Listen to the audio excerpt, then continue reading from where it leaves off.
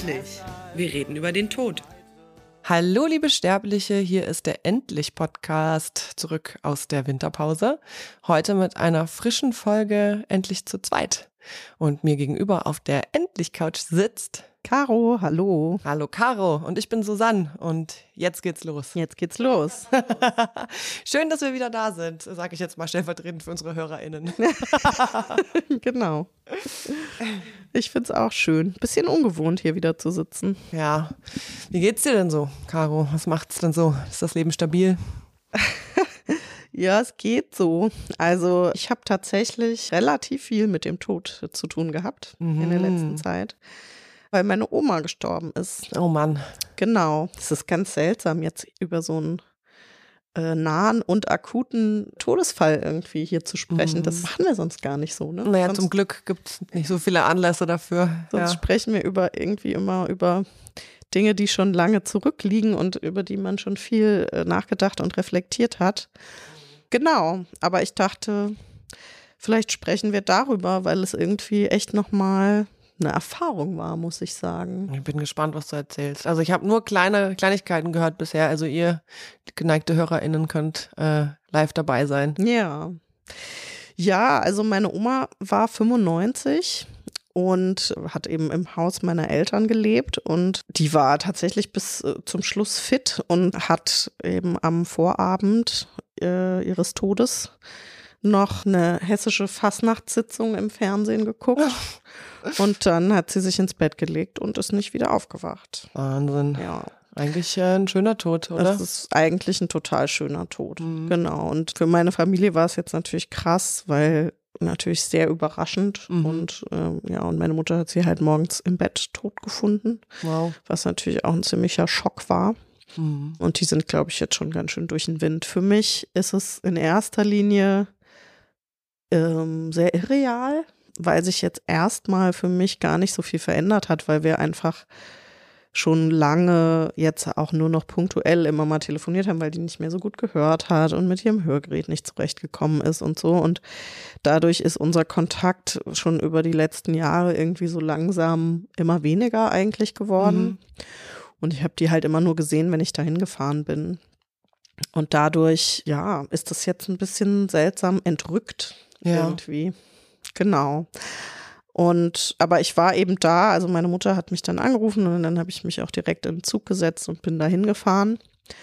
Und das Schöne war, dass ich wirklich das Gefühl hatte, dass ich echt irgendwie gut vorbereitet war. Wirklich? Ja. Also das geht doch? Ja, also ich glaube, in dem Fall geht es, weil das halt so, also ich glaube, weil ich emotional nicht so krass verwickelt bin und irgendwie kein unfinished Business mit meiner Oma hatte oder auch meine Verbindung zu meiner Oma war jetzt nicht so eng. Also ich war eher ein Opa-Kind, der ja schon vor 26 Jahren gestorben ist, als ich 17 war. Genau, und das war krass für mich, also viel krasser jetzt auch als der Tod meiner Oma. Und ich glaube, für mich war es halt auch echt okay, weil ich wusste oder weil ich das Gefühl hatte, dass sie eigentlich so richtig nicht mehr wollte. Ja, das hast du schon mal erzählt, ne, in der Sendung vorher. Genau. Dass du das Gefühl hast, dass sie eigentlich, dass es ihr alles irgendwie schwerfällt und dass sie so ein bisschen wartet. Ja, und ich glaube, die hat halt schon, also die hat gerne noch gegessen und getrunken und meine Familie zelebriert das ja alles total und hat sie da immer mitgenommen und so. Und ich glaube, das war noch sehr schön für sie, aber ich glaube, so alles in allem, ich habe ja auch mal mit ihr drüber gesprochen und sie meinte, nö, sie hat keine Angst zu sterben und irgendwie, glaube ich, ist es für sie echt gut und okay. Und ich meine, ganz ehrlich muss ich auch sagen, ich fand's fast ein bisschen tröstlich in diesen krassen Zeiten mit Krieg und diesem und jenem, so eine Erfahrung von jemand wird 95 Jahre alt und legt sich dann ins Bett und stirbt im Schlaf. Ich meine, das ist echt, muss man erstmal hinkriegen irgendwie. Ja, das stimmt. Ja, es hat so was Friedliches und irgendwie so was Geordnetes, so als wäre dass es okay so unaufgeregt, ist. Ja, ne? genau. Einfach total unaufgeregt und genau, und so nehme ich das irgendwie auch wahr. Ja, und ich habe mich vorbereitet gefühlt, weil ich irgendwie so das Gefühl hatte, also meine Mutter und ich haben dann auf dem Weg nach Hause, also als ich auf dem Weg zu meinen Eltern war, viel Kontakt gehabt, weil sie dann halt da lag und meine Mutter auch nicht so genau wusste, was zu tun ist und so. Und dann haben sie eben den Arzt gerufen und in der Zwischenzeit hatte dann eben der Darm sich entleert und wir wollten halt eben, dass sie da bleibt und dass wir uns alle nochmal verabschieden können und so.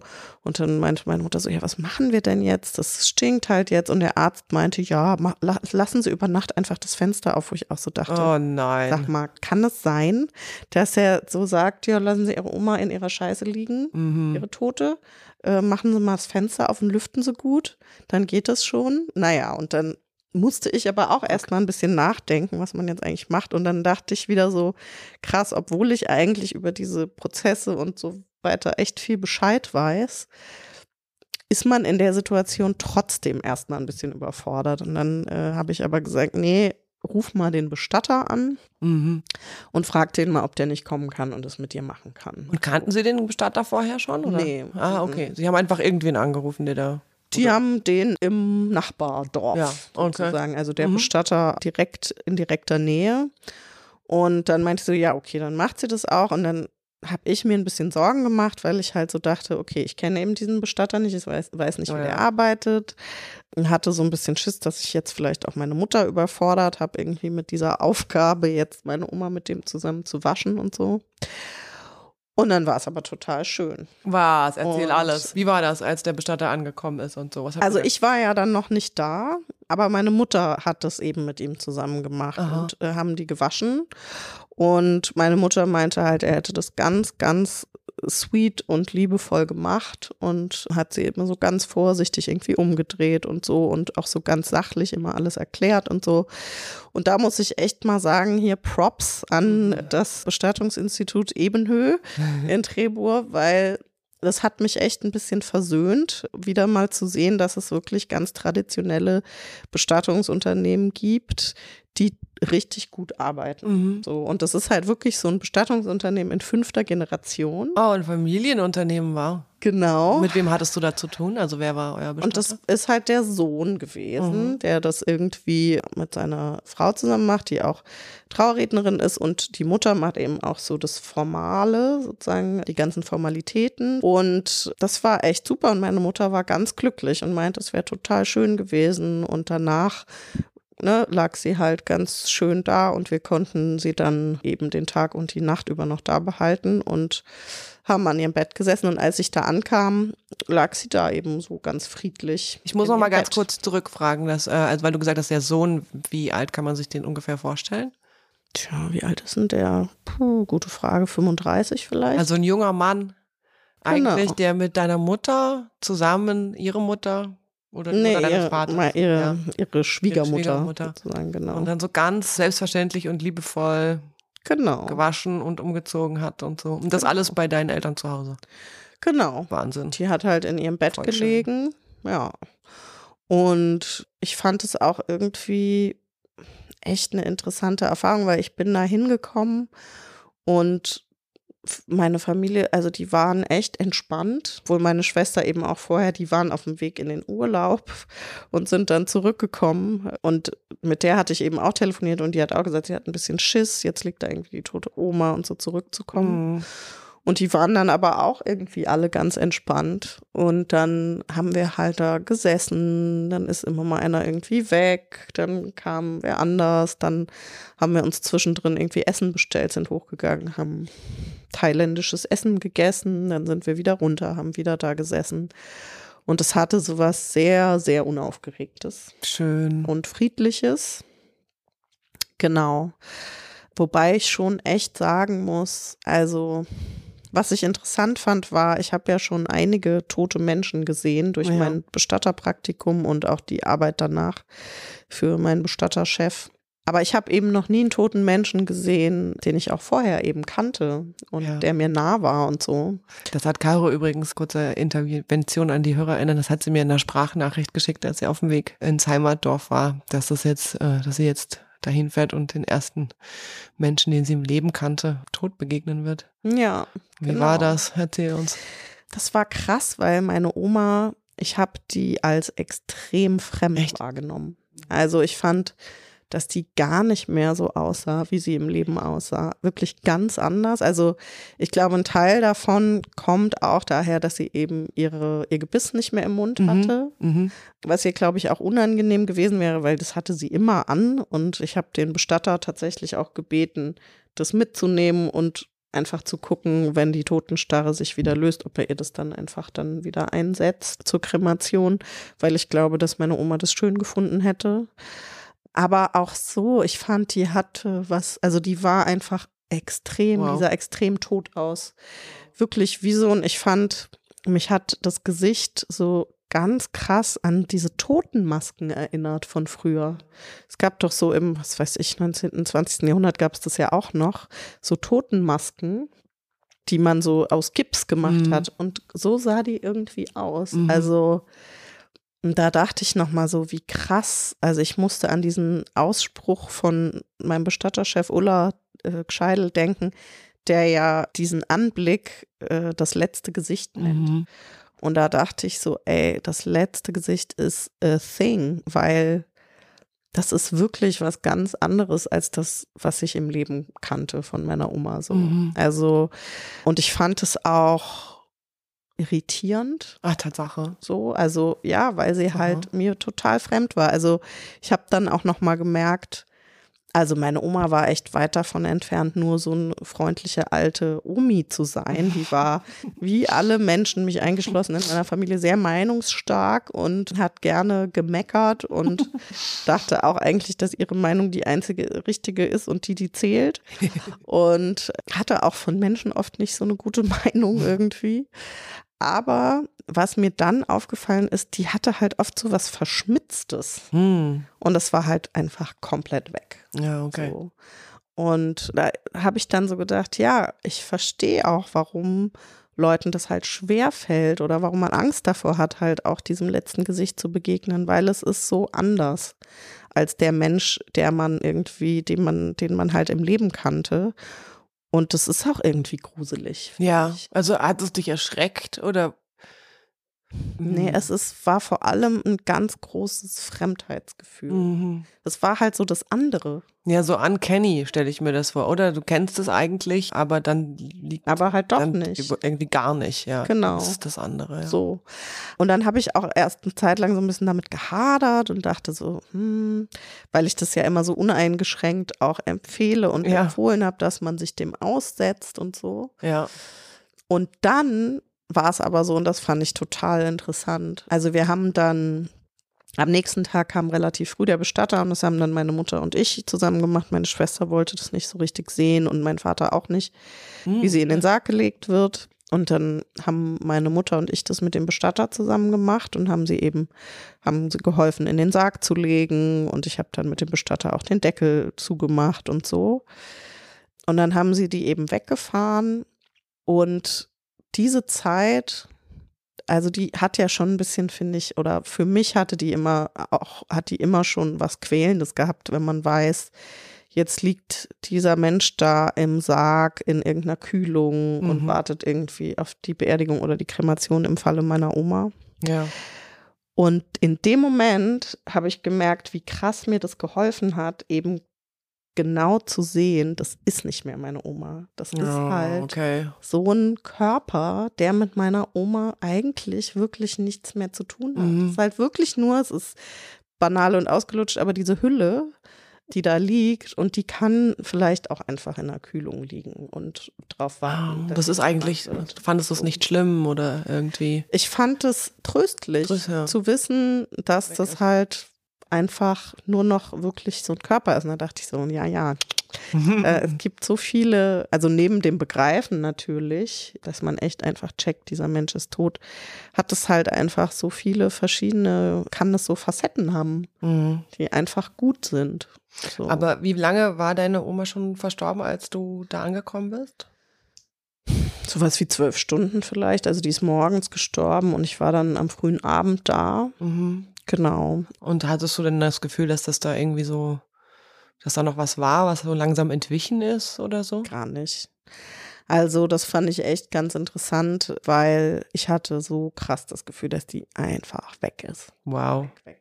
Ohne irgendwie Hintertürchen, dass vielleicht doch noch irgendwie ein Schmetterling zum Fenster reinkommt oder so. Nee, gar nicht. Und ich bin ja eigentlich, also das habe ich dir auch als Sprachnachricht geschickt, dass ich ja echt so schon auch manchmal so Wünsche nach Spirituellem hätte und mir so vorstellen gerne würde, dass die sich jetzt so auf den Weg macht oder so eine Reise antritt oder so. Und ich hatte das Gefühl einfach überhaupt nicht. Ich hatte das Gefühl, dass die einfach weg ist. Und das fand ich ganz interessant, weil dann habe ich nochmal das Buch gelesen. Welches Buch? Totenwache. Das kennst du ja sehr gut, liebe Susanne. Wir müssen es unseren HörerInnen natürlich erzählen. Ja, Full Transparency. Ja. Susanne hat nämlich ein Buch mit einer Autorin gemacht. Also Susanne arbeitet ja in einem Verlag und die hat mit Maren Wurster, die auch schon bei uns im Podcast war, ein Buch gemacht und das heißt Totenwache. Was ein wirklich sehr cooles Buch ist, finde ich, über eben die Totenwache, die Maren bei ihrem Vater abgehalten hat. 3 Tage lang. 3 Tage lang, genau. Und dann habe ich hatte schon mal angefangen, das zu lesen, habe es dann irgendwie wieder weggelegt und jetzt habe ich irgendwie gedacht, das muss ich jetzt noch mal lesen und die beschreibt es halt. Also klar, die ist natürlich auch von Anfang an mit dabei, ne? So, also ich bin später sozusagen dazugekommen bei meiner Oma. Aber die beschreibt es ja als so einen ganz krassen Prozess und dass sie wirklich das Gefühl hatte, dass ihr Vater noch da ist und dass das so ein Prozess ist, dass das Leben quasi aus dem Körper entweicht. So, und aber auch, dass es über diese 3 Tage eigentlich ging, ne? Also dass sich das wirklich erstreckt hat und dieses Gefühl hatte ich einfach überhaupt nicht. Also das kann ich gar nicht teilen. Aber ich frage mich so ein bisschen, ob das nicht vielleicht auch an der Qualität der Beziehung liegt, weil, wenn ich mich recht erinnere, dann war Maren ihrem Vater sehr nah, also eigentlich so ein Vaterkind. Ja. Und hat halt auch immer seine schönen Hände noch beschrieben und so weiter. Und ich glaube vielleicht, was da so ein bisschen spirituell klingt, dass er irgendwas 3 Tage lang gebraucht hat, um sich zu verabschieden, war vielleicht auch einfach irgendwas in Maren drin. Ja, dass es in der Beziehung liegt, ne? Dass man diese Verbindung irgendwie auch noch so stark spürt und selbst irgendwie verabschieden und gehen lassen muss und so. Ja, das habe ich auch gedacht. Ja, keine Ahnung. Also ich kann es einfach nicht sagen. Also mein Bestatterchef, der ist ja buddhistisch und also glaubt der wirklich so an verschiedene Dinge. Und der hat ja immer gesagt, was ich irgendwie auch eine schöne Theorie finde, auch wenn ich nicht weiß, ob ich da jetzt dran glaube oder so. Aber der meinte ja immer, dass es auch einfach daran liegt, wie man stirbt. Ob man leicht gehen kann oder ob man irgendwie sich noch ans Leben eigentlich noch an irgendwas festhält oder ob man halt sehr überraschend gestorben ist oder gewaltsam oder wie auch immer und selbst irgendwie noch gar nicht richtig weiß, was da passiert ist. Und noch nicht weiß, dass man tot ist eigentlich. Ja, genau. Ja. So, dass das auch ein Unterschied ist. Das kann schon sein. Und deine Oma hat ja wahrscheinlich sich schon vorher ein bisschen verabschiedet über eine lange Zeit. Und das passt halt so zu diesem Tod, ne? Dass es einfach ein leichter Tod war. So. Ja. Also die lag auch so im Bett, die ist nicht nochmal aufgewacht, die hat nicht versucht aufzustehen. Das hast du halt einfach gesehen. Die ist so gestorben, wie sie im Bett lag und geschlafen hat. Wahnsinn, das ist ja eigentlich das, was wir uns alle wünschen, oder? Ja, alle Leute, denen ich davon erzähle, sagen, so würde ich gerne sterben. Ja, und das ist schon echt schön, ja. Die einzigen, für die es halt schwierig ist, sind die für die das sehr überraschend kommt. Ja, so. Und die sie dann finden am nächsten Morgen und so.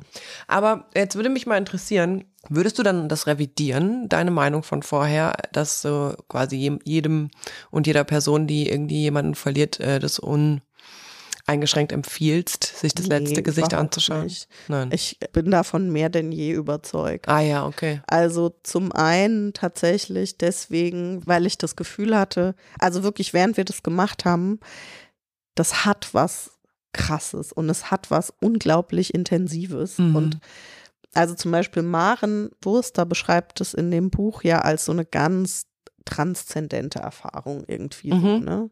Und das hatte es für mich eben nicht, aber es hat halt sowas, du bist in einem komplett anderen Raum, wenn da so ein toter Mensch bei dir liegt.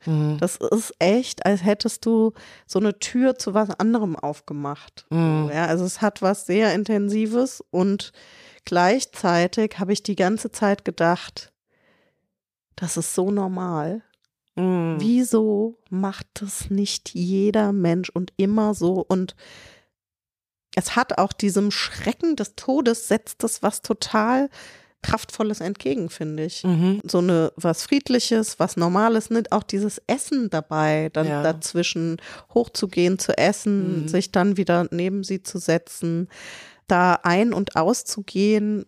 Ich habe wirklich gedacht, das ist eigentlich das, wie es sein sollte. Ja. Also ich hatte so ein totales Gefühl von, das ist eigentlich die Normalität. Ja, das sagst du ja auch immer, dass es eigentlich so, man das akzeptieren muss, dass die Sachen halt nebeneinander stehen und da stand halt lebendig sein und tot sein, aber so richtig nebeneinander.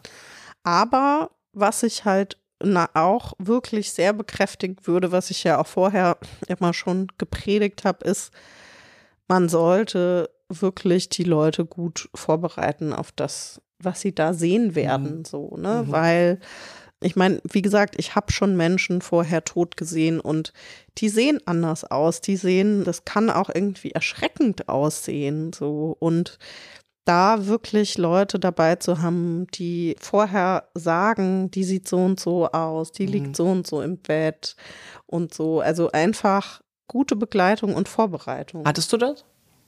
Für mich jetzt? Ja.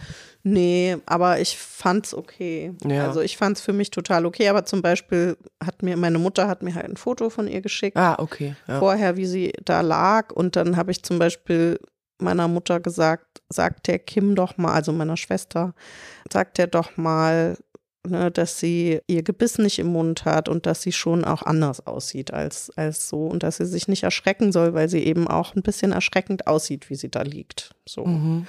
Und ich glaube, sowas ist gut, dass man Leute einfach so ein bisschen auch vorbereitet auf das, worauf sie da treffen, weil wenn man da hingeht und denkt, ja, der sieht ja aus so, wie er vorher aussah, das ist einfach nicht der Fall. Nee, und das wäre ja wahrscheinlich auch irgendwie kontraproduktiv, wenn das so wäre, weil dann denkst du ja wirklich, die Person schläft einfach nur und dann kannst du ja gar nicht dich so richtig verabschieden. Also man muss sich, glaube ich, schon darauf einstellen, dass man dem anderen begegnet. Genau. Und das macht. Aber deine ganze Familie hat sich verabschiedet, also alle sind reingegangen. Ja. Und hatten ein paar Minuten mit ihr, das ist voll schön. Ja, und meine Familie ist jetzt auch nicht so, dass das so selbstverständlich wäre oder so. Also mich hat es eher überrascht, aber das kam eben auch von meiner Mutter, dass sie gesagt hat, die soll jetzt hier bleiben und ihr sollt euch alle noch verabschieden können und so. Wie schön. Und auch, wie gesagt, meine Schwester, die jetzt auch nicht irgendwie sofort Hurra geschrien hat, ich will mich jetzt nochmal von der Oma verabschieden, die fand es dann auch total okay und total gut. Hatte deine Mutter da vorher drüber gesprochen mit deiner Oma oder mit dir, wie das sein könnte, wenn die Oma stirbt? Nee, nicht so richtig. Ja, so war das. Wahnsinn, ja, das war eine ziemlich intensive Geschichte. Ja. Interessanterweise ist ja genau auch eigentlich, als wir den Podcast aufnehmen wollten, hast du mir denn die Nachricht geschickt, dass wir das leider verschieben müssen, weil du jetzt erstmal deine Oma nochmal auf dem letzten Geleit begleiten möchtest. Ja, genau. Also das ist wirklich noch ziemlich frisch. So, wie geht's dir denn jetzt so damit? Hast du das gut weggepackt oder denkst du da noch oft dran oder wie ist das? Ja, also in erster Linie ist es ein bisschen irreal tatsächlich. Ja, stimmt. So ein bisschen weit weg, weil ich halt jetzt einfach auch nicht vor Ort bin. Das ist für meine Familie natürlich ganz anders, die jeden Tag an der leeren Wohnung vorbeigehen und so. Und die Trauerfeier und die Urnenbeisetzung, das kommt halt jetzt erst noch. Ja. Da werde ich auch mein Kind mitnehmen. Das ist ja auch nochmal, weil den hatte ich eben nicht dabei, weil ich den jetzt nicht in diese Situation von die Uroma ist gerade gestorben und alle sind aufgelöst und ich wusste nicht so genau, was mich da eigentlich erwartet. Da wollte ich ihn jetzt nicht mitnehmen, obwohl ich wirklich auch glaube, dass man Kinder in diese Situation gut mitnehmen kann, wenn man weiß, sozusagen, wie die Umstände sind und dass man es eben gut begleiten kann. Und das wusste ich nicht in dem Fall. Ja, und es ist ja auch oft, wenn das gar nichts mit seinem Alltag zu tun hat, ne, genau. dann kann das ja schon irgendwie eine ziemlich disruptive Erfahrung sein, als wenn da jemand stirbt, den du ständig um dich rum hast, dann ist es vielleicht besser. Ja. Aber auf die Beerdigung will ich ihn auf jeden Fall mitnehmen. Und wir lesen jetzt immer so Bücher zwischendrin, das Sterben und was das so bedeutet. Und ja, unsere Community freut sich immer über Buchtipps. Kinderbücher zum Thema Sterben auch immer gerne genommen. Du, ja, was habe ich denn jetzt gelesen? Also zum einen haben wir aus der Bibliothek gibt doch diese Wieso, Weshalb, Warum Bücher. Ja, oh, die habe ich geliebt. Da gibt es auch einen über Tod und Trauer, das ist auf jeden Fall, also die sind ja immer gut. Ja. Dann habe ich jetzt eins, das heißt, Wann geht Sterben wieder vorbei, glaube ich. Das ist auch ganz sweet gemacht und da sind auch zwischendrin immer so Hilfestellungen für die Eltern und so. Und dich wollte ich nochmal fragen, ihr habt doch dieses von Pernilla Stahlfeld hatten wir, das große Buch vom Tod. Genau. Also die hat ja zu allen Tabuthemen Kinderbücher gemacht. Es gibt eins über Sex, es gibt eins über Kacke und es gibt eins über Tod. Genau, das wollte ich mir nochmal angucken. Ja, genau. Genau, aber das finde ich irgendwie ganz gut, das so zwischendrin immer mal wieder einzustreuen, weil man merkt halt schon also der ist relativ unbeeindruckt davon. Aber man merkt dann immer mal wieder an so Bemerkungen zwischendrin, dass es ihn doch auch beschäftigt. Es arbeitet. Ja, dann sagt er irgendwas mit gestorben oder tot oder so und dann merkt man halt schon, dass das irgendwie eine Rolle spielt. Wow, ja. Ja, also schon ganz interessant. So. Wahnsinn, Ja. Hast du noch irgendwas, was du den HörerInnen, den Geneigten noch mitgeben möchtest? Na, wir müssen eigentlich noch mal auf eine unserer Kategorien gucken oder auf unsere beiden Kategorien, oder? Sowieso müssen überhaupt mal wieder, also wir sind jetzt hier so richtig so, wie sagt man so schön, in medias res gegangen. Ja. Gar kein Smalltalk heute um die Dinge, die uns sonst so umgeben. Nee, also ich habe jetzt erstmal so nichts mehr. Wie ist es denn mit dir? Ich bin ja jetzt hier so voll mit meiner Geschichte reingebrettert. Also ich habe in letzter Zeit sehr wenig über Tod und solche Dinge nachgedacht. Und solche Dinge, die Dinge, über die man nicht spricht.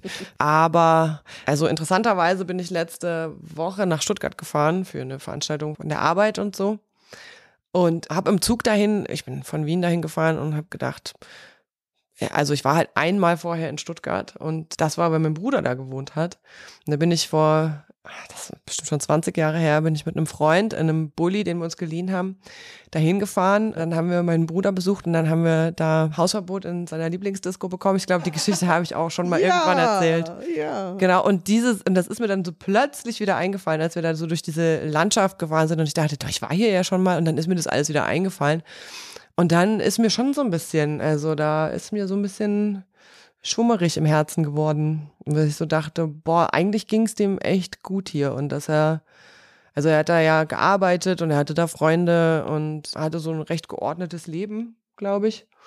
Und dann hat er sich hat er echt eine falsche Abbiegung genommen und ist der falschen Person zurück in die Heimat gefolgt und war dann da ganz alleine und das hat irgendwie alles nochmal so ein bisschen nachgearbeitet und dann habe ich echt da war ich kurz so ein bisschen angefasst davon. Hab so im Zug, da kann man ja immer ganz gut sinnieren über alles Mögliche.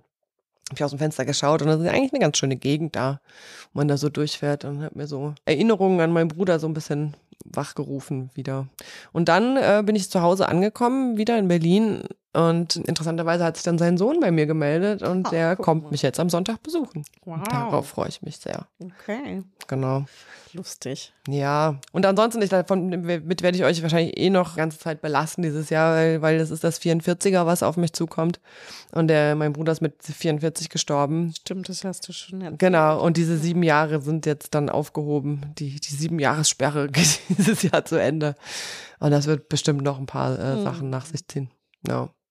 Aber da bin ich noch nicht. Noch hab ich auch nicht Geburtstag. Das dauert noch einen Monat.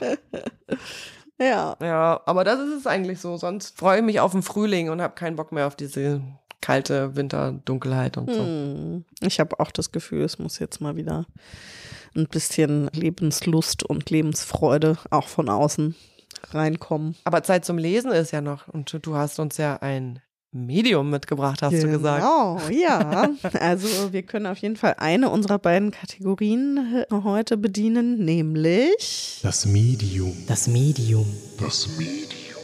Genau, ich habe nämlich ein Buch mitgebracht, ein Buch, was auch wirklich wunderschön aussieht, mit einem wunderschönen Stillleben und Blumen vorne drauf. Und zwar das Buch von Annika Reich, Männer sterben bei uns nicht.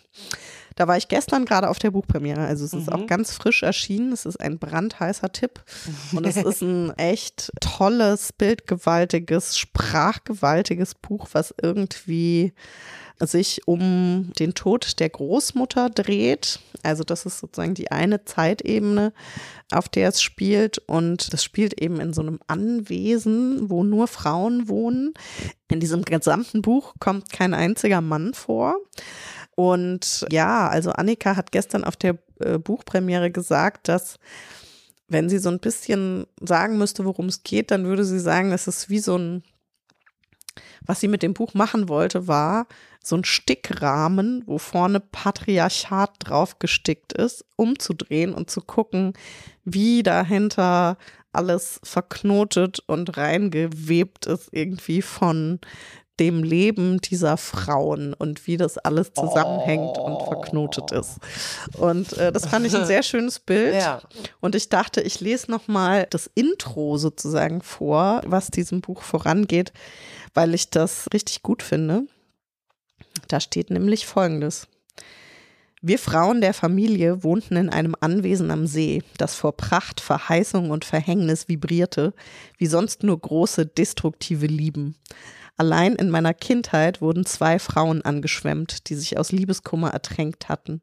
Dass es ein unglücklicher Zufall war, erfuhr ich erst viel später, änderte aber nichts an der Tatsache, dass das Anwesen diese Anziehungskraft besaß, die für Frauen selten glücklich endete.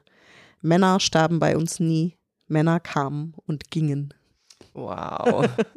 Oh, Genau. schön. Und es fängt richtig krass an, sozusagen in der Kindheit der Ich-Erzählerin, wie sie eben in diesem See diese Frauenleiche findet, als sie eigentlich angeln will. Und es wird unglaublich gut beschrieben und daraus ergibt sich dann so eine Erzählung dieser Frauen, der Familie und dessen, was man sagen darf und nicht sagen darf, was wahr ist oder nicht wahr ist. Und ja, ich kann das nur sehr empfehlen. Das klingt super. Vielen Dank für diesen super heißen Tipp. Gerade erschienen, oder? Gerade erschienen. Bei Genau. Hansa Berlin. Bei Hansa Berlin. Ja, Genau. alles klar. Von Annika Reich, Männer sterben bei uns nicht. Richtig. Damit sind wir mit dieser Kategorie am Ende. Ja, und ich glaube, wir sind auch schon mit unserer Sendung langsam am Ende, Mit dem oder? guten Beispiel, hast du da keins mitgebracht? Nee, ich habe kein gutes Beispiel. Also entschuldige mal, ich habe jetzt wirklich schon sehr viel mitgebracht. Mist, dann hätte ich mir doch ein gutes Beispiel. Also wenn ihr ein gutes Beispiel für uns habt, wie man gut mit Tod oder Trauer umgehen kann. Da fällt mir noch kurz was ein zur Medium-Kategorie. Ich das ganz kurz noch anmerken darf, dass ja unsere kleine Reportage bei Arte kürzlich gelaufen ist und Stimmt. die kann man sich immer noch in der Mediathek anschauen. Die heißt Arte Re, anders trauern. Mhm. Kann man uns sehen, das kann man nicht so oft und das wird man auch nicht so oft in Zukunft. In diesem Film, da sind wir unter anderem mit Kathi von Seelensport und Anemone von Vergiss mein nie. genau, und sind wir die Dritten im Bunde sozusagen, die zeigen, dass man mit Trauer auch auf moderne Art und Weise umgehen kann. Genau, wir rauchen sehr viel in diesem Beitrag. Es ist sehr rot. Aber wir wurden auch immer animiert zum Rauchen, möchte ich jetzt mal hier sagen. Ja, ich finde es voll okay. Wenn man trauert, kann man auch mal rauchen. Ja. Aber zum Thema das gute Beispiel, Aha. also ich hatte das ja vorhin schon gesagt, aber ich finde, ich kann da vielleicht nochmal dran anknüpfen, weil ich finde wirklich, dass dieser Bestatter, den wir da bei unserer Oma hatten, ein extrem gutes Beispiel abgegeben hat dafür, wie man es machen kann. Der hat nämlich wirklich uns bei jedem Schritt genau vorher erklärt, was er jetzt macht. Toll. Ich drehe die Oma jetzt so ein kleines bisschen um, dann schiebe ich hier dieses Ding drunter, wo wir sie dann in den Sarg heben können. Hier könnt ihr mal ein bisschen helfen, das. Dann hat er gesagt, so, jetzt fahren wir sie hier direkt auf den Friedhof, da wird sie dann so und so lange bleiben. Also der hat wirklich so jeden einzelnen Schritt erklärt und hat es so total transparent gemacht, was passiert. Die haben zum Beispiel auch, also ich wollte gerne wissen, habe ich übrigens auch aus meiner eigenen Geschichte gelernt. Ich habe gesagt, ich will wissen, wann sie verbrannt wird. Und meine Mutter wollte das eben auch gerne wissen und es ist echt nicht Standard, dass man das gesagt bekommt. Und die haben das dann eben auch möglich gemacht. Die haben gesagt, sie machen da extra einen Zettel dran und bitten das Krematorium, ihnen den Termin zu sagen, weil ansonsten würde man das hinterher erfahren. Ja, Wahnsinn, oder? Und das ist doch scheiße. Ja, wie kann das sein, dass das anscheinend so eine Routine ist? Das ist irgendwie Usus, das ist halt einfacher. Ne? Naja, So. Sicher. Das ganze Getriebe läuft irgendwie smoother, wenn man das nicht noch den Angehörigen sagen muss. Aber genau, sie haben das möglich gemacht und haben uns das vorher gesagt und wir wussten das dann, was ich total schön fand. Aber dabei sein wolltet ihr jetzt nicht bei der Ich glaube, Kremation? das wäre vielleicht da tatsächlich gar nicht möglich gewesen. Also es gibt ja auch Krematorien, wo das einfach nicht möglich ist. So, es gibt viele Krematorien, wo das nicht möglich ist. Das war mir gar nicht klar, echt. Ja, genau. Also das stand auch gar nicht zur Debatte, aber ich hätte sowieso nicht dabei sein können, weil ich schon wieder in Berlin war. Ja. Und ich glaube, für meine Familie war das auch total okay. So. Aber also ich muss schon sagen, wenn das jetzt, weiß ich nicht, meine Mutter oder mein Vater wäre oder so, dann würde ich das, glaube ich, schon gerne machen, weil es ist ein komisches Gefühl, finde ich, zu wissen, jetzt passiert das gerade und ich bin irgendwie zu Hause und also du kannst ja dann, ne, du kannst ja irgendwie Musik anmachen oder eine Kerze anmachen oder was auch immer dir irgendwie gut tut in dem Moment und irgendwie deinen Gedanken nachhängen. Aber ich finde das schon viel schöner und liebevoller irgendwie, wenn man da einfach mit dabei ist. Ja, voll. Und das so begleitet. Ja, naja, ich meine, viele Wege hat man dann ja nicht mehr gemeinsam. Ja. Also, und das kann ja total hilfreich sein, denn alle, die es halt noch gibt, miteinander zu gehen. Ja. Aber da habe ich mal wieder gemerkt, man muss einfach wissen, was man will und was möglich ist und muss das dann auch wirklich einfordern, weil ansonsten kriegt man es nicht. Ja. Genau. Ja, das stimmt. Ja, aber wie gesagt, ich fand, dieser Bestatter passt gut in unsere Kategorie, das gute Beispiel, weil die es echt richtig gemacht haben. Das freut mich. Das habe ich sehr. Da war ich wirklich ganz erleichtert, dass es gar nicht irgendwie die alternativen Hipster-Bestatter sein müssen, sondern dass es halt auch Familienbetriebe am Land genauso gut hinkriegen oder vielleicht sogar besser manchmal. Ja. Super. So ist das. Und ich glaube, wir müssen noch ein Shoutout machen. Wir haben nämlich schon im November, glaube ich, eine neue Unterstützerin über Steady bekommen. Falls ihr uns auch unterstützen wollt, könnt ihr auf endlich.cc gehen. Das ist unsere Webseite und wie viele von euch wissen, sind wir ein Podcast, der sich rein durch Spenden finanziert, weil wir keinerlei Werbung machen. Und da könnt ihr mal gucken, da gibt es eine Seite Unterstützen, da seht ihr alle Möglichkeiten und über Steady kann man uns monatlich unterstützen.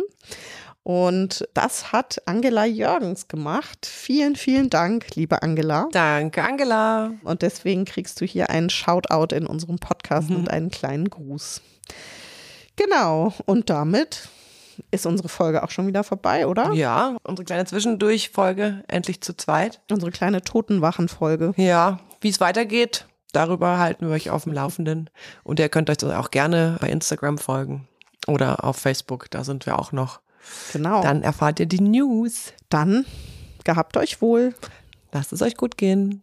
Tschüss. Wir werden alle sterben. Und deshalb will ich dich heute. Ja, deshalb will ich dich heute. Ja, deshalb will ich dich heute noch sehen. Endlich. Vorbei.